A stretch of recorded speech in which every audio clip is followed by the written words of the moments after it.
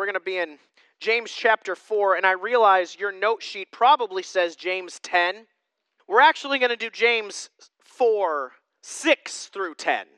Not James 10, 6 through 10. There's no such thing as James 10. Your pastor, when he was proofreading the notes he made, messed up. It's not the first, it won't be the last. But I wasn't planning on talking about this part this morning, but I just found it ironically funny that last week when we talked about the first 5 verses in James chapter 4, we talked about quarrels and how to avoid quarrels and why we quarrel, all that sort of stuff, right?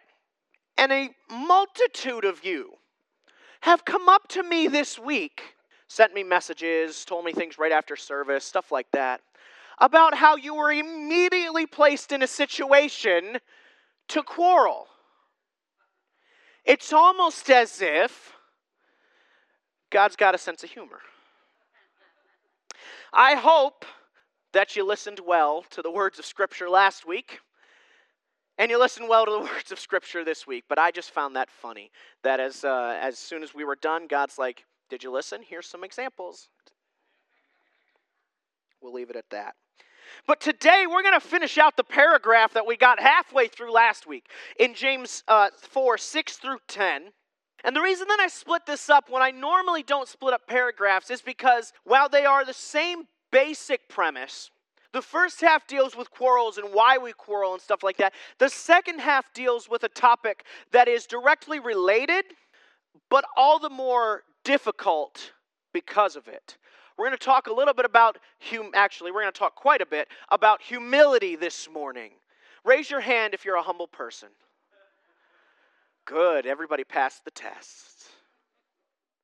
None of you are like Moses, who said he was the most humble man to ever live. It's pretty humble, isn't that? We won't go there. James chapter 4, verses 6 through 10. It'll be up here on the screens as well. Read it with me if you will. That's verse 4. Verse 6, but he gives a greater grace. Therefore it says, God is opposed to the proud, but God gives grace to the humble. Submit therefore to God. Resist the devil, and he will flee from you. Draw near to God, and he will draw near to you. Cleanse your hands, you sinners, and purify your hearts, you double-minded. Be miserable and mourn and weep. Let your laughter be turned into mourning and your joy to gloom. Humble yourselves in the presence of the Lord, and he will exalt you. First on your note sheets, number 1 on your note sheets, if you grabbed a bulletin there, God is clear. God is clear. I do my best not to hide things from you guys. So I'm going to be very transparent with you. I am an extremely prideful person. I always have been. If I may say a few things without trying to sound too arrogant, I know I'm a good singer. I know I'm a good speaker. I know I'm a good actor. I know I'm fairly intelligent, not as intelligent as others that I know, but fairly intelligent. I know all these things about me. God created me that way. The issue is that I sometimes, most of the time, know those things too well. So first off, I want to point this out before we even jump into the scripture. Humility is not denying what you are good at. God gave you talents, gifts, and abilities, and he expects you to use them. And to not go, no, I'm not like that. Meekness and humility is not saying you're not good at something when you are. Meekness and humility is recognizing who made you good at it and giving him the glory because you're good at it and using that thing. So I just want to make that clear off the jump. I don't want to hear any of you go, well, I'm not good at this. Yes, you are. Knock it off. Because what that is called false humility, which is also a sin. We find that in one of the letters to the Corinthians, I believe. So, number 1 on your note sheets. God is clear. He's pretty darn clear that he is opposed to the proud. But he gives a greater grace. Therefore it says, God is opposed to the proud. He is in opposition to them. He is their enemy. He is against them. And let me ask you this rhetorically. If God is against you, do you stand any hope of winning? Not at all.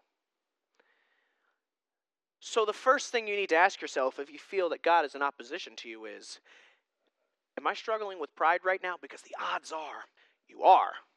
Notice this. I didn't write this on your note sheets, but you might want to write it down. What was the very first sin? This is not a trick question.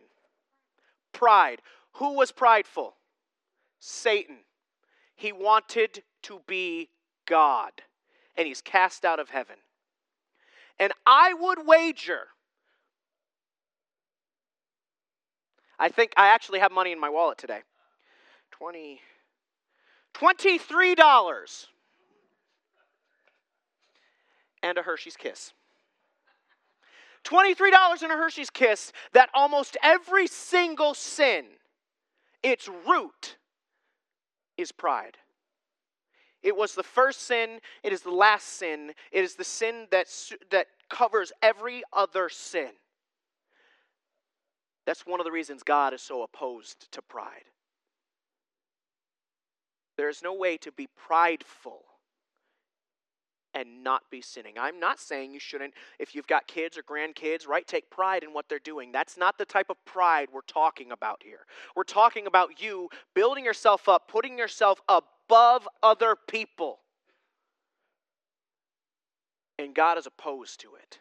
And and it's not just an opposition, right? It's not, I'm going to use a football thing here, right? It's not the 2017 Cleveland Browns who went 0-16 facing other teams. That's not really opposition. I could probably beat them if I tried hard enough.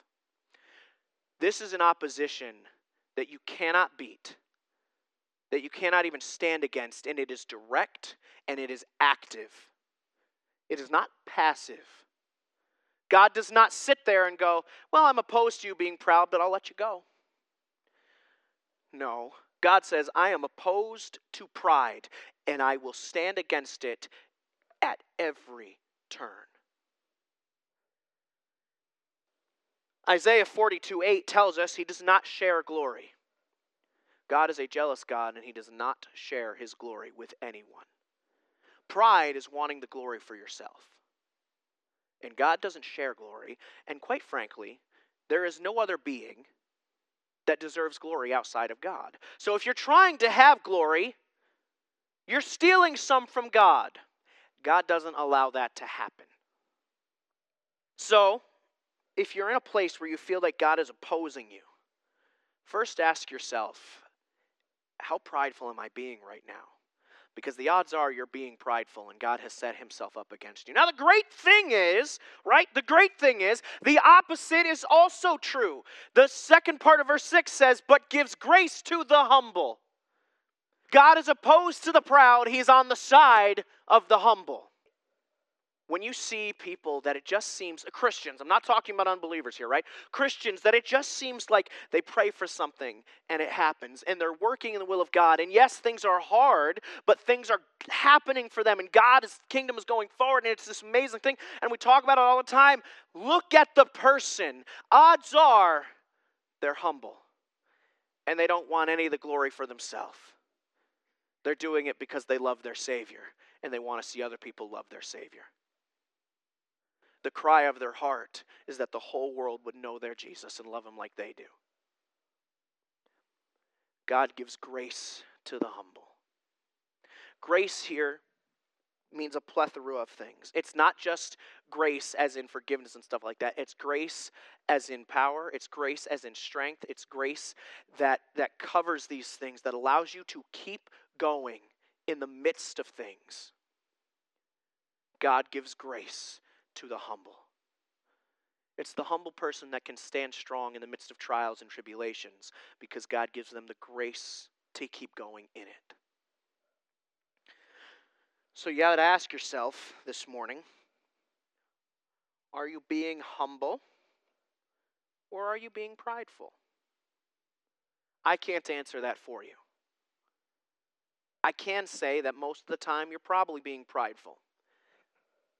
It's the nature of who we are. It's why God tells us to be opposed to it as well, to work against it in our own lives. Number 2 on your note sheets, our requirements. Before we go there, right? Let's put this back in the context of what we've been talking about last week, right? Quarrels. And we talked about, if you read the beginning of chapter 4, what is the source of quarrels and conflicts among you? Is not the source your pleasures, right? If you are being prideful, you want your pleasures done. You want your desires. It's not just greed, it's pride. If you're too prideful, you're going to quarrel with people around you. You're a humble person. You never see a humble person just taking big old haymakers at somebody's face. It just doesn't happen. Humility is wrapped up right in what we talked about last week, about avoiding quarrels, about being at peace with those around you. The humble person is at peace. Other people might not be. The world might not be, but the humble person is, and they don't quarrel. Now, number 2, our requirements. Our requirements.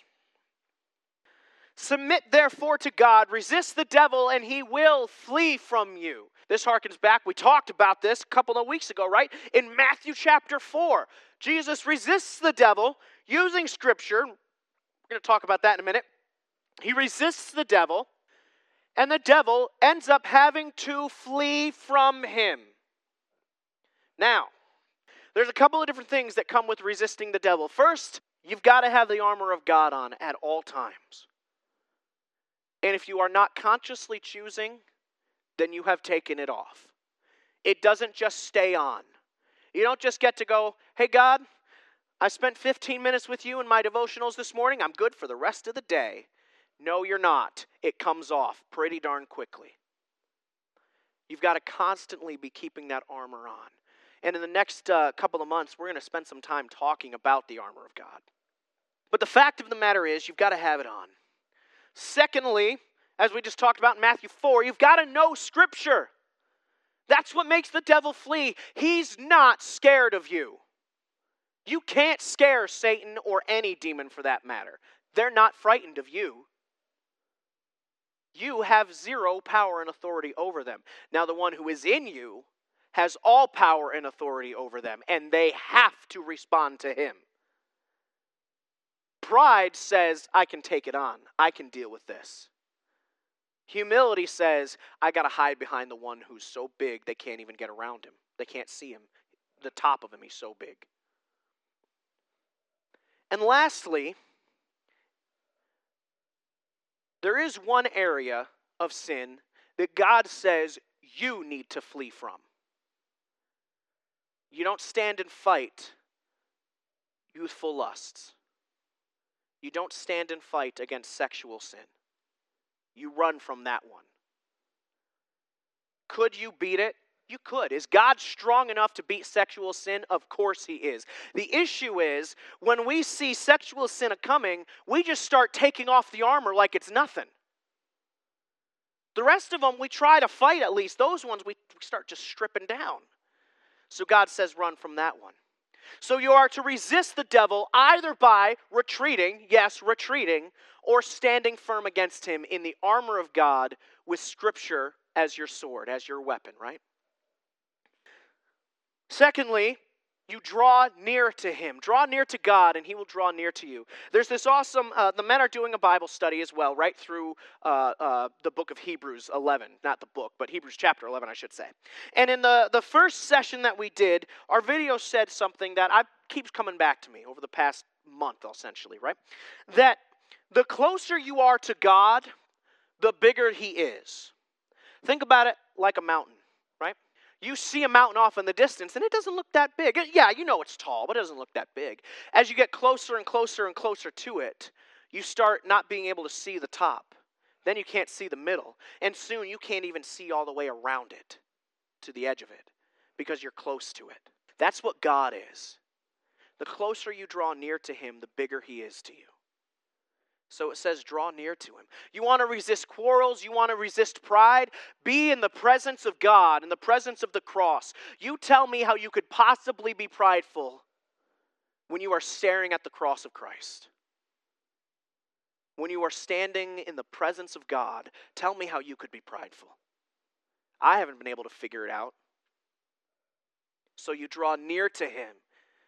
That is your defense against pride. That is your defense against quarrels. You stand in the shadow of the Almighty.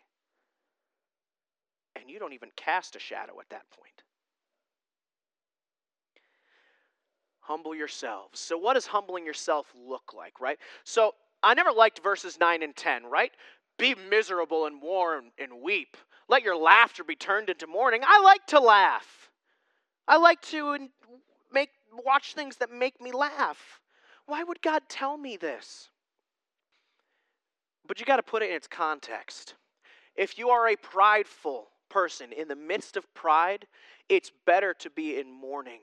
It is better to purify your heart and mourn and weep than it is for you to be in laughter and joy at that moment. Turn it all. And I think what happens is, and again, this isn't in Scripture right here, so not a hill I'm going to die on, but what happens is, right, you draw near to God, and suddenly that pride that you had that you thought were so good, so great, you start to mourn that you ever had it in the first place. Because how could you when you're near the Savior? When you're near the King of Kings and the Lord of Lords? Now the great thing is, he then comes and turns around and turns your mourning into joy. You turn your joy to mourning, he turns your mourning into joy. It's this great thing. But your joy then is not found in your gifts, your talents, your money, your possessions, your family, anything like that. Your joy is found now in him. So, let's talk for a few minutes about some practical things you guys can be doing, and myself, we as Christians can be doing to humble ourselves, to apply it. First off, spend time with God, right? The bigger he is, the smaller you are. The closer you are to God, the bigger he is. The bigger he is, the smaller you are. Spend time with him. Do it as a devotional. Yes, I'm not telling you not to do devotions, but sometimes in our Christian culture, we get so caught up and wrapped up in, I've got to do my devotionals, that devotionals we don't spend time with God anymore. We're just so busy doing our devotionals. It's the same idea as you can come to church all you want to, but if you're just coming to church, you're not doing what God wants you to be doing. Spend time with God. Throughout your whole day. Do your devotions. Please don't misunderstand me. Do your devotions. But spend time with God throughout your day. Talk to him. For Pete's sake, just talk to him. Yes, he already knows everything you're going to say. He knows everything you're thinking. He knows everything you're going through. He wants to know anyway. He wants to hear it from you. And he wants to speak truth and grace and love into you. Yes, he wants to make you like his son. Don't misunderstand me. It's not all going to be lovey-dovey, warm stuff. Some stuff's, quite a bit of stuff's going to be hard. But when you're spending time with him, when your first reaction is not to get upset, when your first reaction is not to curse, when your first reaction is not to, I got to go tell this person, when your first reaction is, I got to talk to God about this. It's way harder to be prideful. It's way harder to fight with other people. But here's the thing, you can't fake it. You can't fake it and go, I wanted to spend time with God. It doesn't work. You've got to intentionally do it until it becomes second nature, until every desire of your heart is to be with him and to spend that time with him. So, a challenge for this first one, for this week. Every hour, on the hour, just to make it simple, okay, that you are awake. Start when you first wake up and do it right before you go to bed. And then between there, every hour, on the hour, talk to God. It can be for 10 seconds. I'm not asking you to spend 15 minutes in prayer an hour. Just talk to him. You just say, hey, God, you know, this past hour has been kind of difficult, but I thank you that you're here with me. Give me grace for the next hour and keep going. That's all you got to do. But you'll find that your peace, your humility, it rises because you're spending time with the Almighty. Secondly, And I know from talking to some of you, and I am in the same boat as you guys on this one, that memorizing Scripture can be a very difficult thing. But it is of the utmost importance. I think that's why it can be so difficult, because Satan knows. Why is it that we could remember, if somebody put on a song that I heard when I was 7, I could sing every word to it, but I can't remember what I looked at in Scripture yesterday? The fact of the matter is that memorizing Scripture is your greatest defense and offense. It's what Jesus did when Satan was tempting him. It's what we have to do. You have to know it. You don't have to know the reference all the time. Now, it's good to, but you don't have to know the reference all the time. What you have to do is know this book. Have parts of it memorized. A few tips to make this one easier and more specific for you. You all know where your sin struggles lie. I don't know where all of yours lie. I could make guesses probably, but I don't know exactly. But you all know where yours lie. Don't memorize Scripture that doesn't have to do with them. I don't struggle with greed. So I'm going to be honest with you, I don't have a lot of verses memorized that deal with greed. But I've always struggled with anger, with pride, with lust, the common ones for young adult men. So I memorize Scripture that deals with those. I have other Scriptures memorized too, but I do my best to memorize Scripture that deals with those so that I can use them when temptation comes. Choose specific Scriptures. No overarching themes, but choose specific Scriptures for you. God will let you know them. He knows this book the best out of anybody, anywhere. He'll direct you to the right ones if you ask Him. I'm not saying go, okay, God, give me the right verse, and it might work sometimes. I'm not saying God can't do that. What I am saying, though, is God loves to use things like what we're reading in our devotionals. He loves to use things like what the pastor is preaching. He loves to use things like a song on the radio. He loves to use the circumstances and situations around us to direct us and point us in the right way. Pay attention and memorize the Scriptures that He points you to. If you want to be a humble person, and I want to be a humble person. Some days I don't, but most days I do. And let me give you just this great example, right? We're standing up here, and as we're finishing, I can't remember which song it was now. We're finishing one of the songs, and y'all are singing very loudly. It was great, and I was like, listen to them sing. I picked good songs this week. Next thing I know, my pick is on the floor underneath a chair. And I have to look somewhat like a fool to stoop down and pick up my pick. Then, my loving wife I'm not making fun of her on this. My loving wife was very smart and started playing the next song so that I didn't have to. Covers it up a little bit. Great. It's a good musical thing to do. Anybody that's been part of a band or anything like that understands that, right? So I'm going to start singing the song, and I pick the wrong chord and have to stop and wait for her to come back around again. Because God was saying, hey, you're a little too proud right now. Calm it down. Calm it down. Some days I don't want to be humble. Some days I want to be proud. Some days I really like the fact that God gave me certain abilities and gifts and talents. Most days I want to be humble. I'm just not. Paul tells us that what we want to do, I don't do, and what I don't want to do, I do. I don't want to be prideful, but I am. I want to be humble, but I'm not. So I got to draw near to God, nearer to God. Got to get closer to Him.